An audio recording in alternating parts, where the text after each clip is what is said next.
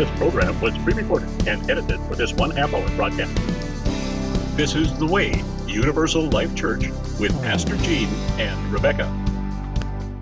For prayers or concerns, email Dr. Reverend Gene at gmail.com. That's DRREVGENE at gmail.com. Today is a day that the Lord has made, so let us rejoice and be glad in it. Oh, it's wonderful to see you all here today. Thank you. You are a blessing to me. I have just a little short introduction today, not as long as some of them, but this is just a little short one. And what it is the sermon today is going to talk about your relationship with God. Your relationship. Now, we talk about denominations. We talk about churches, different churches and all of that. And as you know, we here are what I call interdenominational.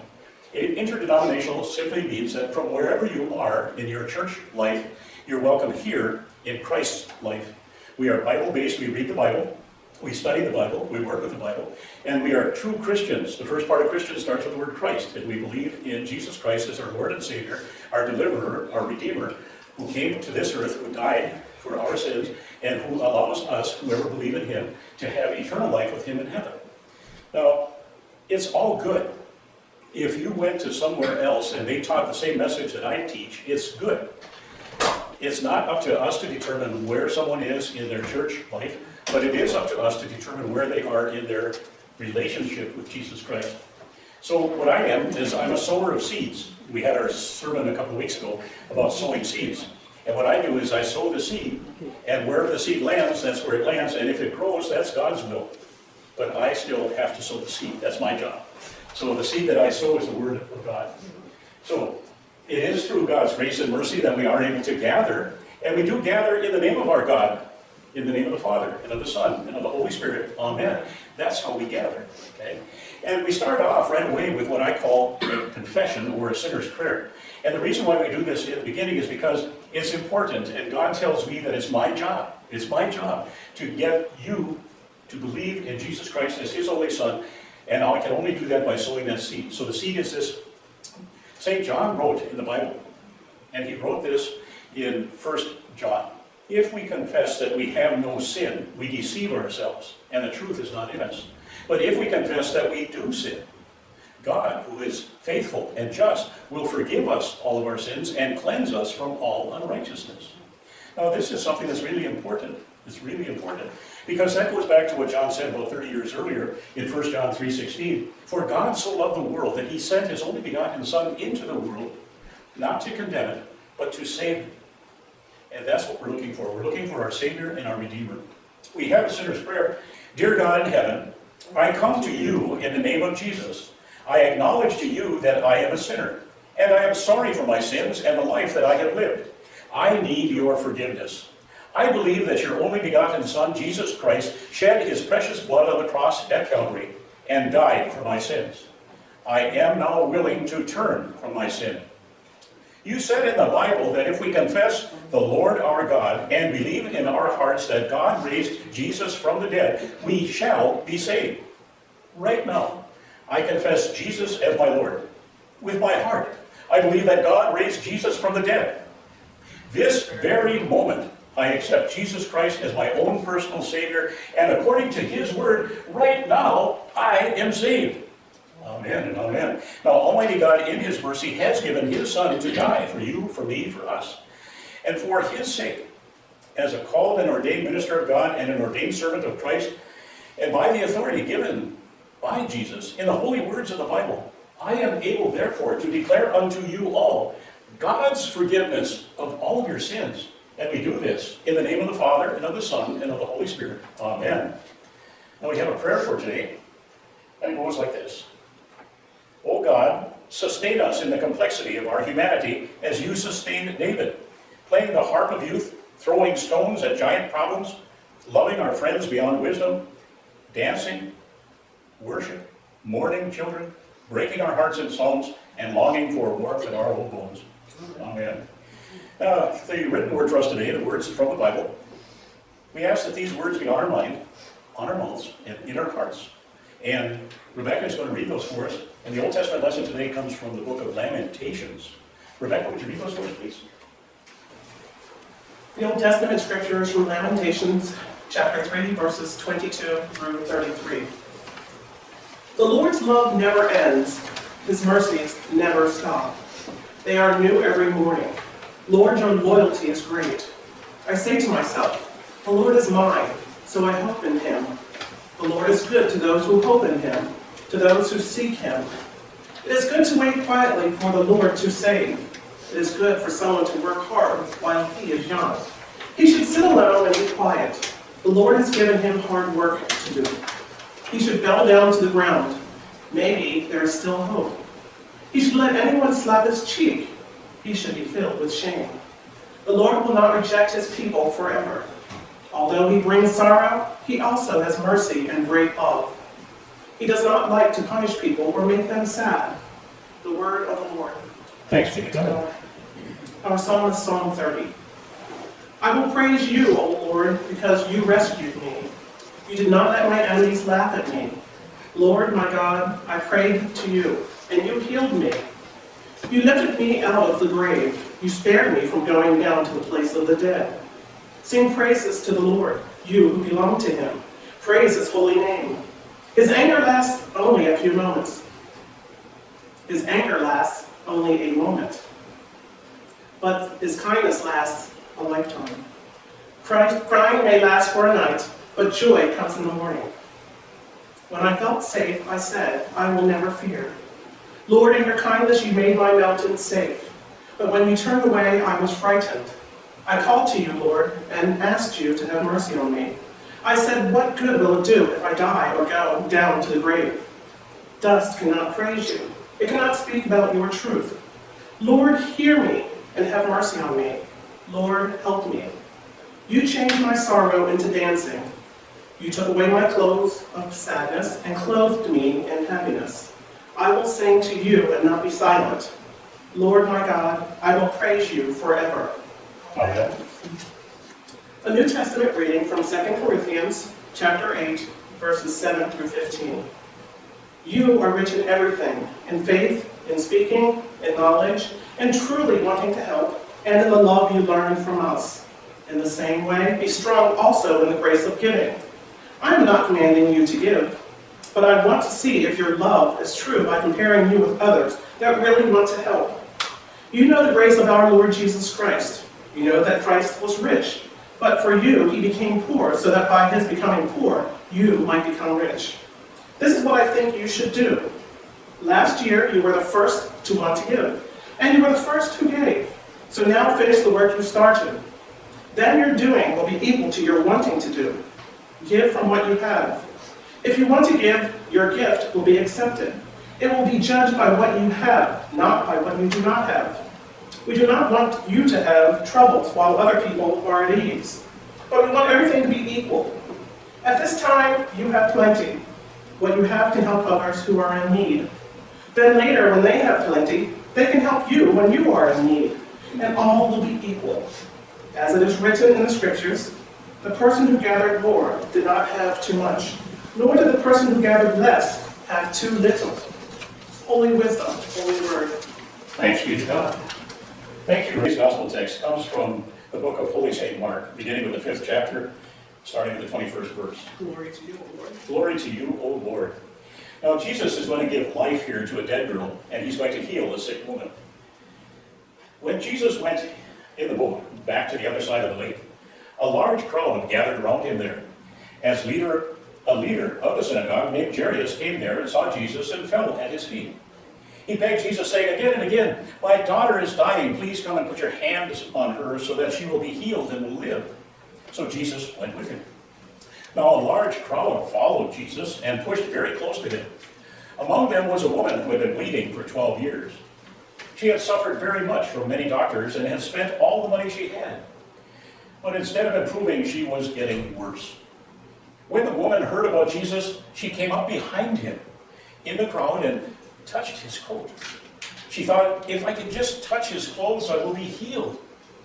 Instantly, her bleeding stopped, and she felt her body that she was healed from her disease. At once, Jesus felt power go out from him, so he turned around in the crowd and asked, who touched my clothes? His followers said, Look at how many people are here pushing against you, and you ask, who touched me? But Jesus continued looking around to see who had touched him. The woman, knowing that she had been healed, came and fell at Jesus' feet. Shaking with fear, she told him the whole truth. Jesus said to her, "Dear woman, you are made well because you believed. Go in peace. Be healed of your disease." While Jesus was still speaking, some people came from the house of the synagogue leader. Remember, his name was Jairus. And they said, "Your daughter is dead. There's no need to bother the teacher anymore." But Jesus paid no attention to what they said. He told the synagogue leader, "Don't be afraid, just believe." Jesus let only Peter, James, and John, the brother of James, go with him. When they came to Jairus' house, Jesus found many people there, making lots of noise and crying loudly. Jesus entered the house and said to them, "Why are you crying and making so much noise? The child is not dead, she's only asleep." But they laughed at him. So after throwing them out of the house, Jesus took the child's father and mother and his 3 followers into the room where the child was. Taking hold of the girl's hand, he said to her, "Talitha koum." This means, "Young girl, I tell you to stand up." At once the girl stood right up and began walking. She was about 12 years old. Everyone was completely amazed. Jesus gave them strict orders not to tell people about this. Then he told them to get the girl something to eat. Here ends the reading of the gospel. Praise to you, O Christ. Great words, great words. Well, grace, mercy, and peace to you from God our Father and from our Lord and Savior Jesus the Christ. Amen. May the meditations of my mind, the thoughts of my heart, and the words of my mouth be pleasing to you, O Lord. And I humbly ask the Holy Spirit to come and be with me this hour to give me the words to speak. The story of Jairus' daughter is a great one, and most sermons go off on that tangent. And they talk a lot about how Jesus came and did his work with her, reviving a dead person back to life. The gospel that we heard is kind of like one miracle inside of another. Now we know that Jairus came on behalf of his daughter, and she was dying. And then, as Jesus was on his way to heal that daughter, he announced, or was touched by, a woman who suffered another disease. Now, although the woman only wanted physical healing, she just wanted her bleeding stopped. Jesus knew that she needed something much more than that.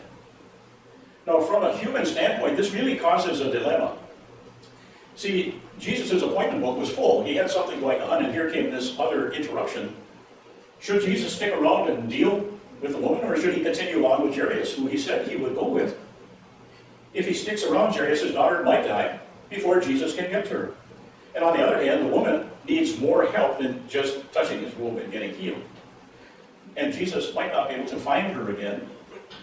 Well, those questions are human questions. Fortunately, Jesus is not limited to human thinking, concepts, or viewpoints. He took the time to deal with the woman, even though it meant that the daughter would die. He knew that.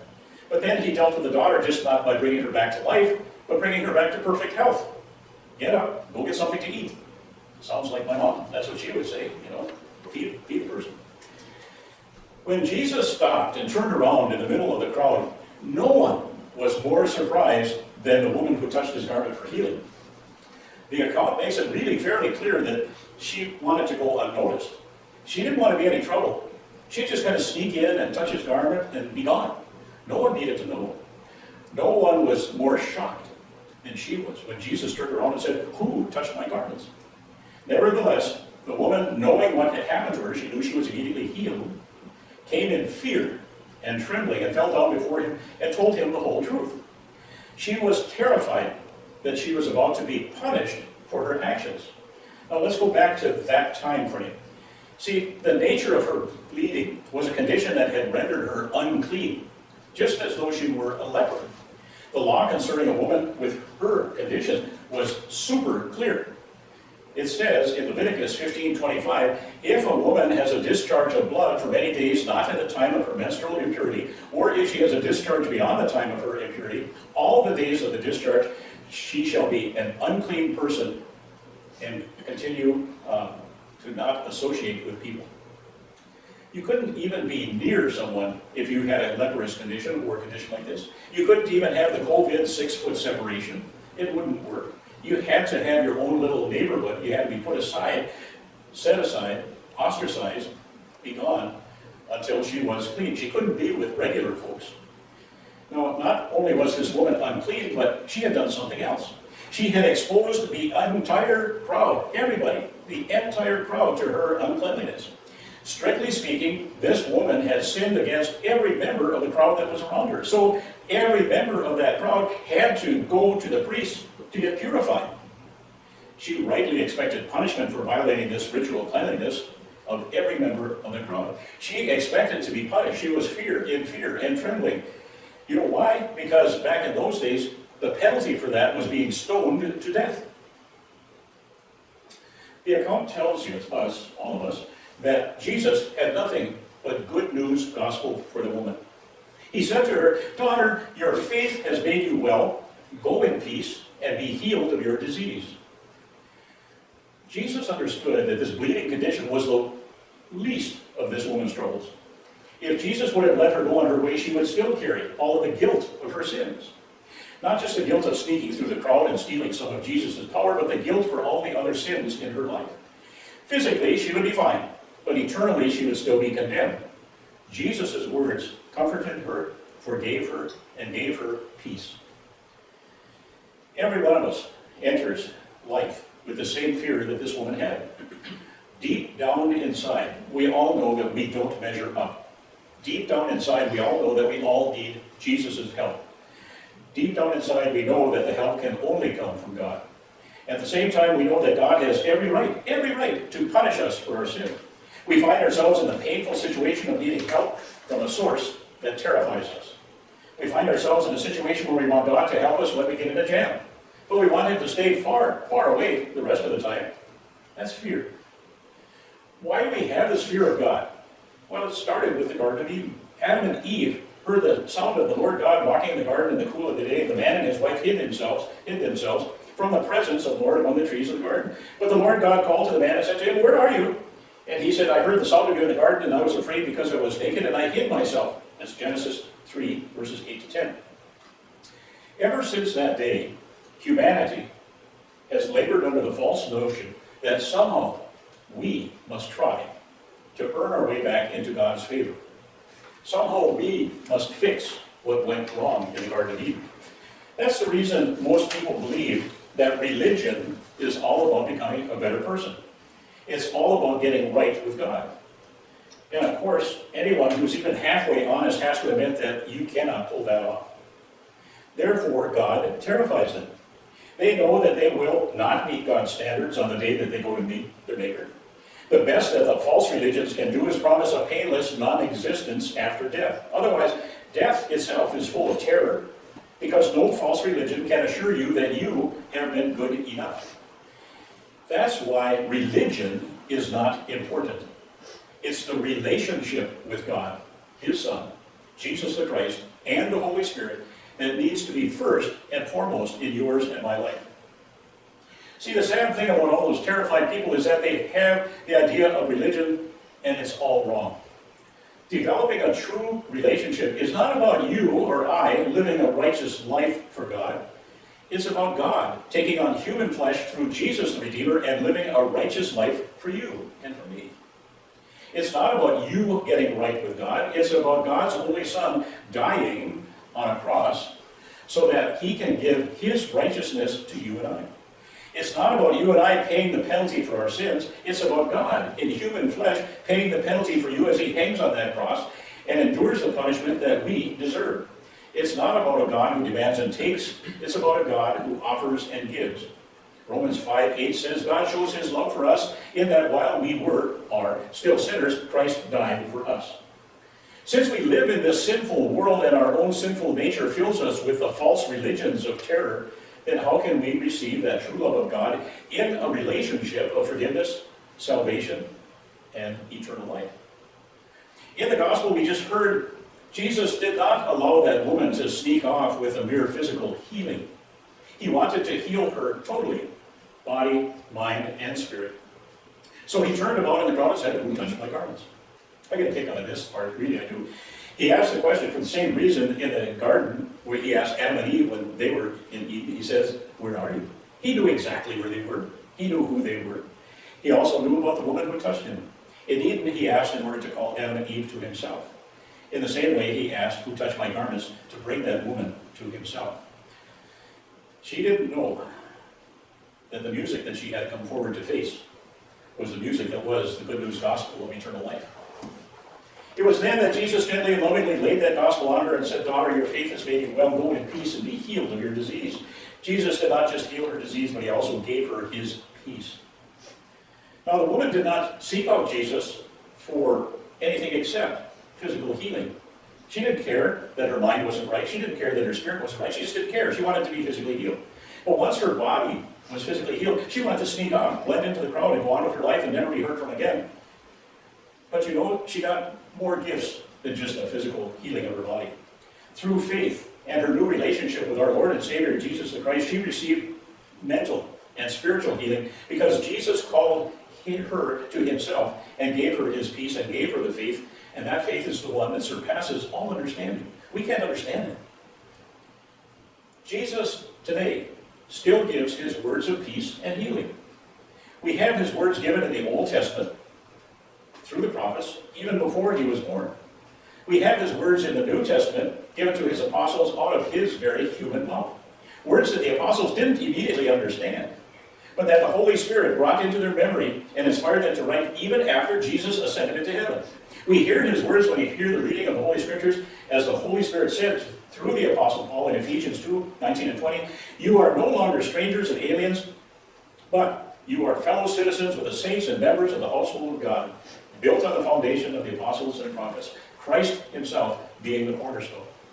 So it is that the Holy Spirit works faith in us through the Word of God. It is the Holy Spirit at work through the gospel that converts us from those false religions. Those false religions that are fear and death, to the true relationship with Jesus the Christ.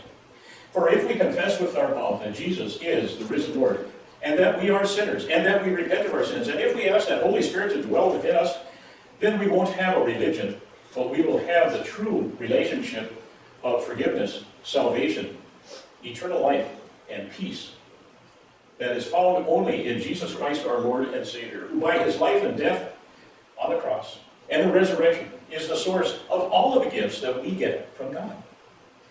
Now, the gospel we just heard told us of a woman who was afraid when Jesus exposed her deed. In a similar way, our sinful nature, Satan, the devil, Beelzebub, is afraid when the Holy Spirit calls us by the gospel. He gets downright angry. He comes into your face. He will use people around you. He will use your actions against you. He will come and try to drive you away from the Spirit, the peace, the love of Jesus Christ. Just as the woman had no reason to fear, we also have no reason to fear.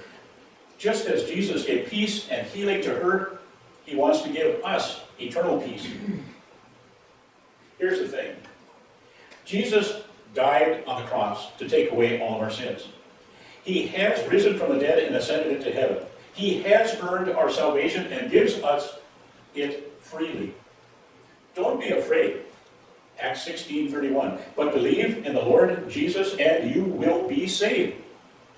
And that's the mystery of faith. Christ has died. Christ has risen. Christ will come again. In the name of the Father, the Son, and the Holy Spirit. Amen. The peace of the Lord be with you. In your hands, O Lord, we commend all for whom we pray, trusting in your mercy that you can grant these and anything else that you think that we might need. And we ask this in the name of your Son, Jesus our Christ, Jesus our Savior, Jesus our Redeemer, Jesus our Lord. And all God's children say, Amen, Amen, Amen, Amen. Now may our Lord Jesus Christ himself and God our Father who loves us, and by his grace gives us eternal encouragement and good hope, encourage your hearts and strengthen you in every good deed and word. You have been listening to The Way, Universal Life Church with Pastor Gene and Rebecca.